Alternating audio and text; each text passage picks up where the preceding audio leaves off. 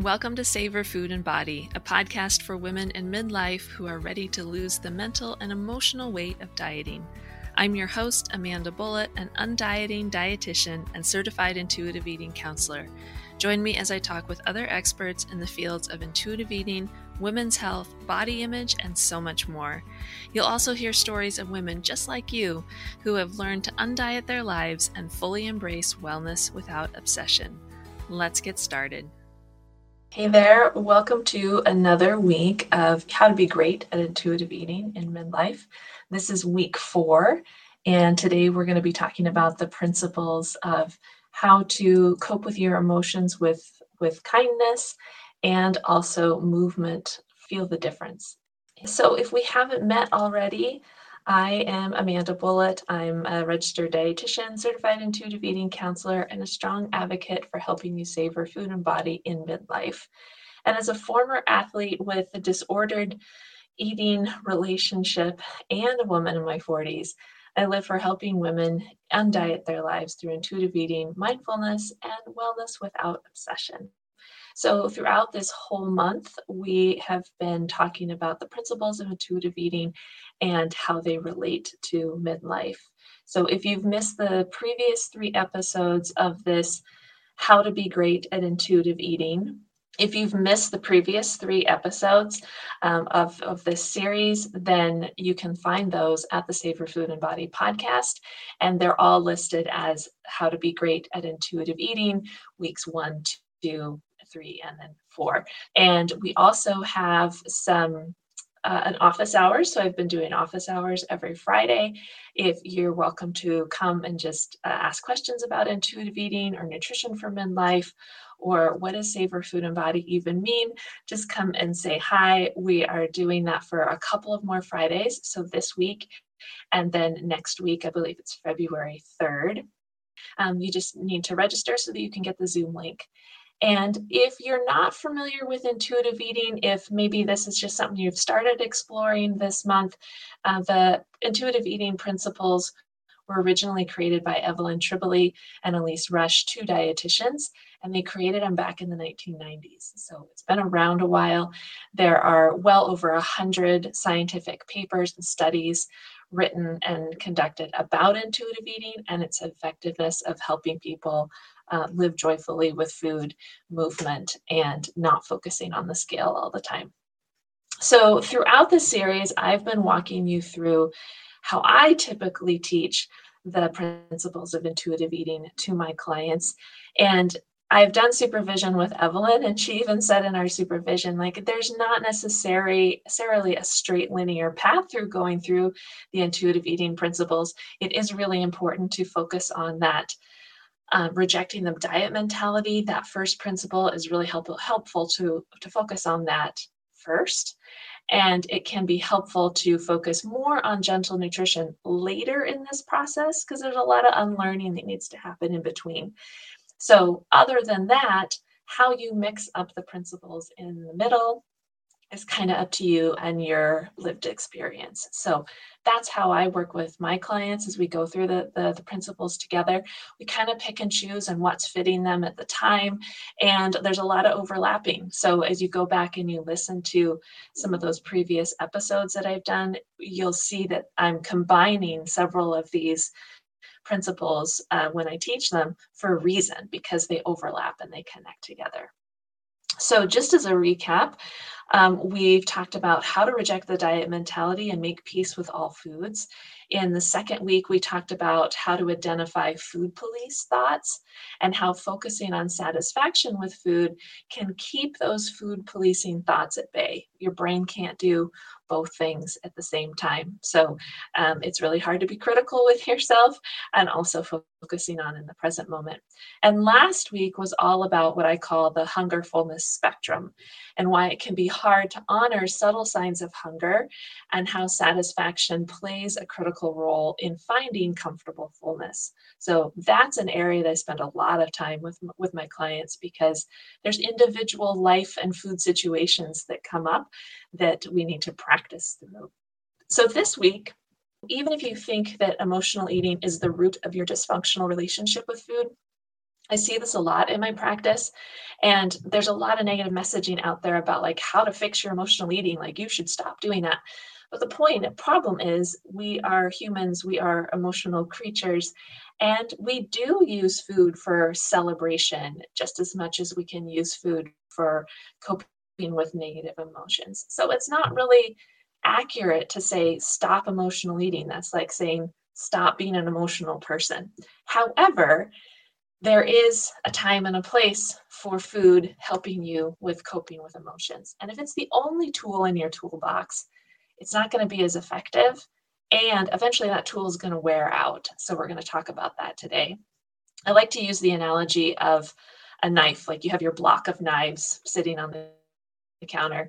And if you continue to use the same knife for everything in your kitchen, the bread, the cheese, opening the box from the UPS or the FedEx, and that knife eventually is just going to get dull. It's not going to cut the bread as well.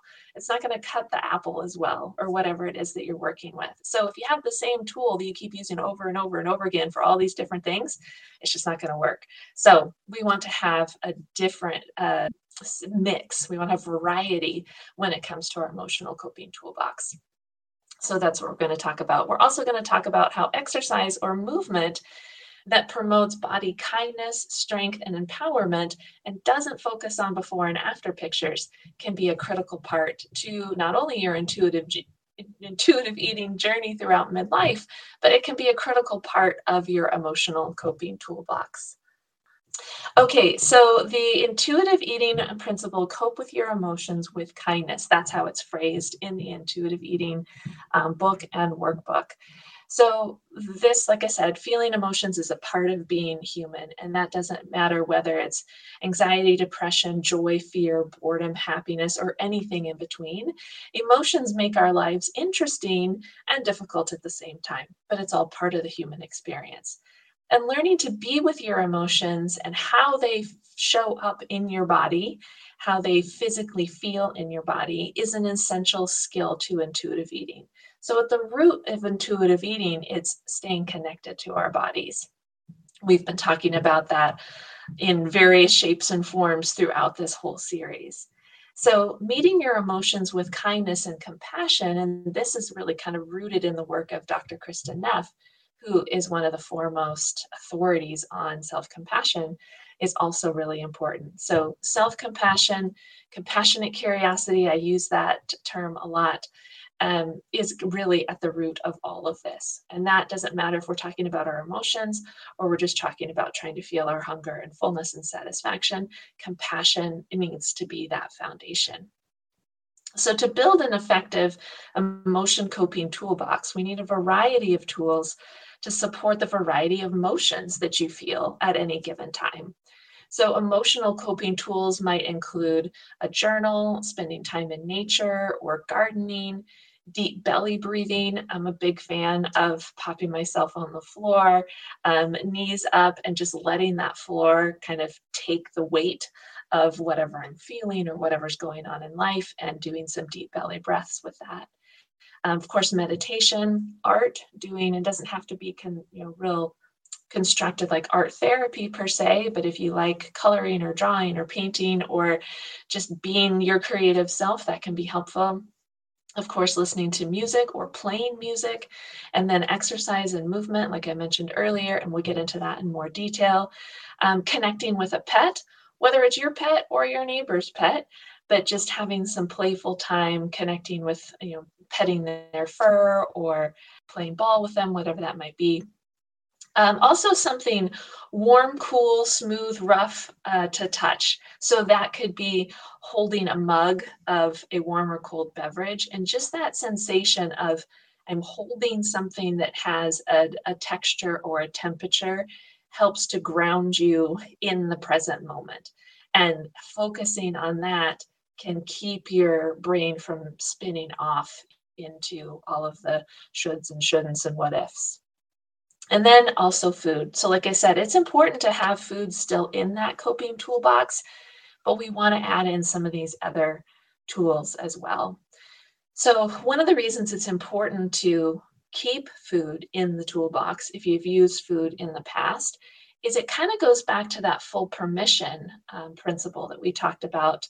Because when we have from the psychology perspective, when we have this idea of like, I can't use food, I can't use food, I can't use food, what do you want to do? What's your main go-to? Of course, it's going to be food. And or you've got this strong emotion that you're trying to manage how to deal with. And then you're also struggling with, I shouldn't be using food. So you've got like these two fights going in your head. That's exhausting and it's not helpful. So by allowing food to still be in that toolbox, we kind of bring that stress level down from the shoulds and the shouldn'ts around food and open then ourselves up for, and what else might I want to choose? So we're not trying to do two battles at the same time. So you need to know that food can still exist in your toolbox so that you don't fall into that shame trap of when you do turn to food to cope temporarily. Sometimes food is the easiest tool that we have. If you're in a stressful moment, it's at work or something like that, and you finish a stressful meeting and you go back to your desk and you want to have a snack, that might be the easiest thing for you to do at that time to take care of yourself. It wouldn't be appropriate for you to go, oh, hold up, I can't talk to any more people, write emails, I got to meditate for 10 minutes. Like, that's probably not realistic. Or you can't have your pet at work, or you can't just take off for a hike for the rest of the afternoon for many people. So it's okay to turn to food when you need it, when there's nothing else that you can turn to. But again, can't be the only tool in your toolbox. So as you've probably experienced in the past, when you feel that shame, it's really shame that you're choosing food. It's really easy to trigger continuous emotional eating and even fall into what one of my clients affectionately called fuck it eating. So don't set up two battles for yourself. Just stick with these emotions. I'm having a hard time dealing with this strong emotion, and just stick with that and just know that food is there if you need it, but go through this other list that you might have created for yourself. I do recommend to all of my clients and students to make a list in your journal or on a Post-it note, on a mirror, wherever it's easy for you to see, like, what are my go-to coping tools, so that when you're in that heat of the moment, you don't have to try to go like, oh, what should I choose? Like, Amanda said I could choose food, but I shouldn't choose it all the time, and I chose it yesterday. Like, don't do that to yourself. If you have a list, then you have those go-to resources, and you can just pick off whatever feels like it'll be helpful in that time. So one of those things that I mentioned earlier, one of those tools can be movement. So in intuitive eating, they call this principle movement feel the difference. And what that's really meaning is learn how to connect with movement, connect with exercise, not from a place of you're trying to change your body, tone it, shape it, lose the weight, whatever it is, but connect more from, I like moving my body this way. This moving my body in this way keeps me from feeling stiff, helps me feel stronger, has helping me feel more flexible, able to do daily life activities easier, walk up the stairs without getting out of breath, or get up and down off the floor to play with kids or grandkids, whatever that might be. So that's what we mean by feel the difference. Feel the difference of how it is to relate to movement and exercise from this place of I'm connecting with my body through movement versus I'm trying to shape and change my body through movement.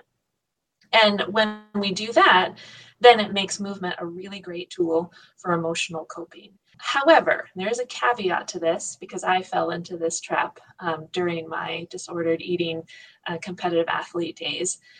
Movement can also end up being one of those numb out activities. So in my personal experience, I was literally running away from the things I didn't want to feel in my life, the difficulties that I was having in my life. And I was pounding out the miles, whether it was on trails, whether it was on pavement, and I wasn't dealing with, I've got some strong emotions and I don't know what to do with them. I wasn't given those tools to figure out what to do with them. So I just ran my body into the ground, quite literally. So if you're someone who has had kind of a complicated relationship with exercise, with movement, taking a break from movement might be a critical part of your healing journey, and this might not be a tool that is helpful for you to use for emotional coping. You might need to explore some of those other tools to try to understand your emotional being self and how to help yourself through those difficult emotions without turning to the old tool that you've always used. Again, going back to that analogy, if movement was the same knife that you always picked up to cut everything in your kitchen and your house, then movement's not going to be as effective for you anymore and could actually contribute to the problem. For those of you that the movement was not that, and maybe you want to look at moving your body more in midlife in particular to experience, the benefits of weight-bearing exercise on bone health, cardiovascular health, or this emotional component, this emotional coping piece, there's a really great study that was mentioned in the book Burnout, which I highly recommend anybody over the age of 40, especially reading the book Burnout by Emily and Amelia Nagoski, they're sisters. And they talk about movement, in particular things like dance or like shaking and wiggling, fast walking, lifting weights, and maybe even running if that's appropriate for you, and how in moving your body for a short period of time, the study only did it for 20 minutes, can help your body move stress hormones through its system and bring you back down to a calm state. So again, don't get hung up on that 20 minutes. That's just the amount that was shown in this one particular study. But I thought it was a really interesting and validating to show how movement can be helpful for emotional coping, particularly around those difficult emotions with stress and anxiety that we have a lot of going on these days. So when you can separate movement from focusing on weight loss or to maintain weight, from focusing on body measurements, what's the size of my waist, what's the size of my biceps, my butt, my thighs, whatever, and before and after pictures, which are also problematic, then you open up the space to move into using movement and exercise as a way to connect with your body from the inside out. And when you learn to connect with your body from the inside out, you're more able to focus on the hunger piece, the satisfaction piece, the fullness piece. So as you're starting to see throughout this series, all of these principles really kind of tie together. And movement can be that very practical, tactile way to start connecting you back to your body. Again, from the inside out, not focusing on changing your outward appearance. So it can be a really profound way of relating to movement and exercise. So both of these, creating your emotional coping toolbox, focusing on movement and feeling how different it can be in your body rather than trying to change your body, both of those tools can really help you create a healthy relationship with your body and with food. Again, if food isn't always having to be the therapist in your emotional coping world, and food can just go back to being food, then you're more likely to be able to tune into what's satisfying about food. What's my hunger? What's my fullness? When you are working on focusing movement and exercise from a place of, I want to feel connected to my body versus changing my body, then that's helping you develop a healthier relationship with your body in general. So with that, I will sign off for this week, and I'll look forward to seeing you all there. So have a great week, savoring food in your body, and I'll talk to you soon. Take care. Thanks for listening today. I hope this conversation inspires you to undiet your life and start savoring food and your body. You can find show notes and resources from this episode by going to alpinenutrition.org/blog, BLOG. If you'd like to learn more about my one-on-one counseling or group coaching programs, go to my website, alpinenutrition.org, and click Work With Me at the top of the page. And finally, if you found this episode helpful, don't forget to rate, review, and subscribe to the show. Until next time, keep savoring food and your body.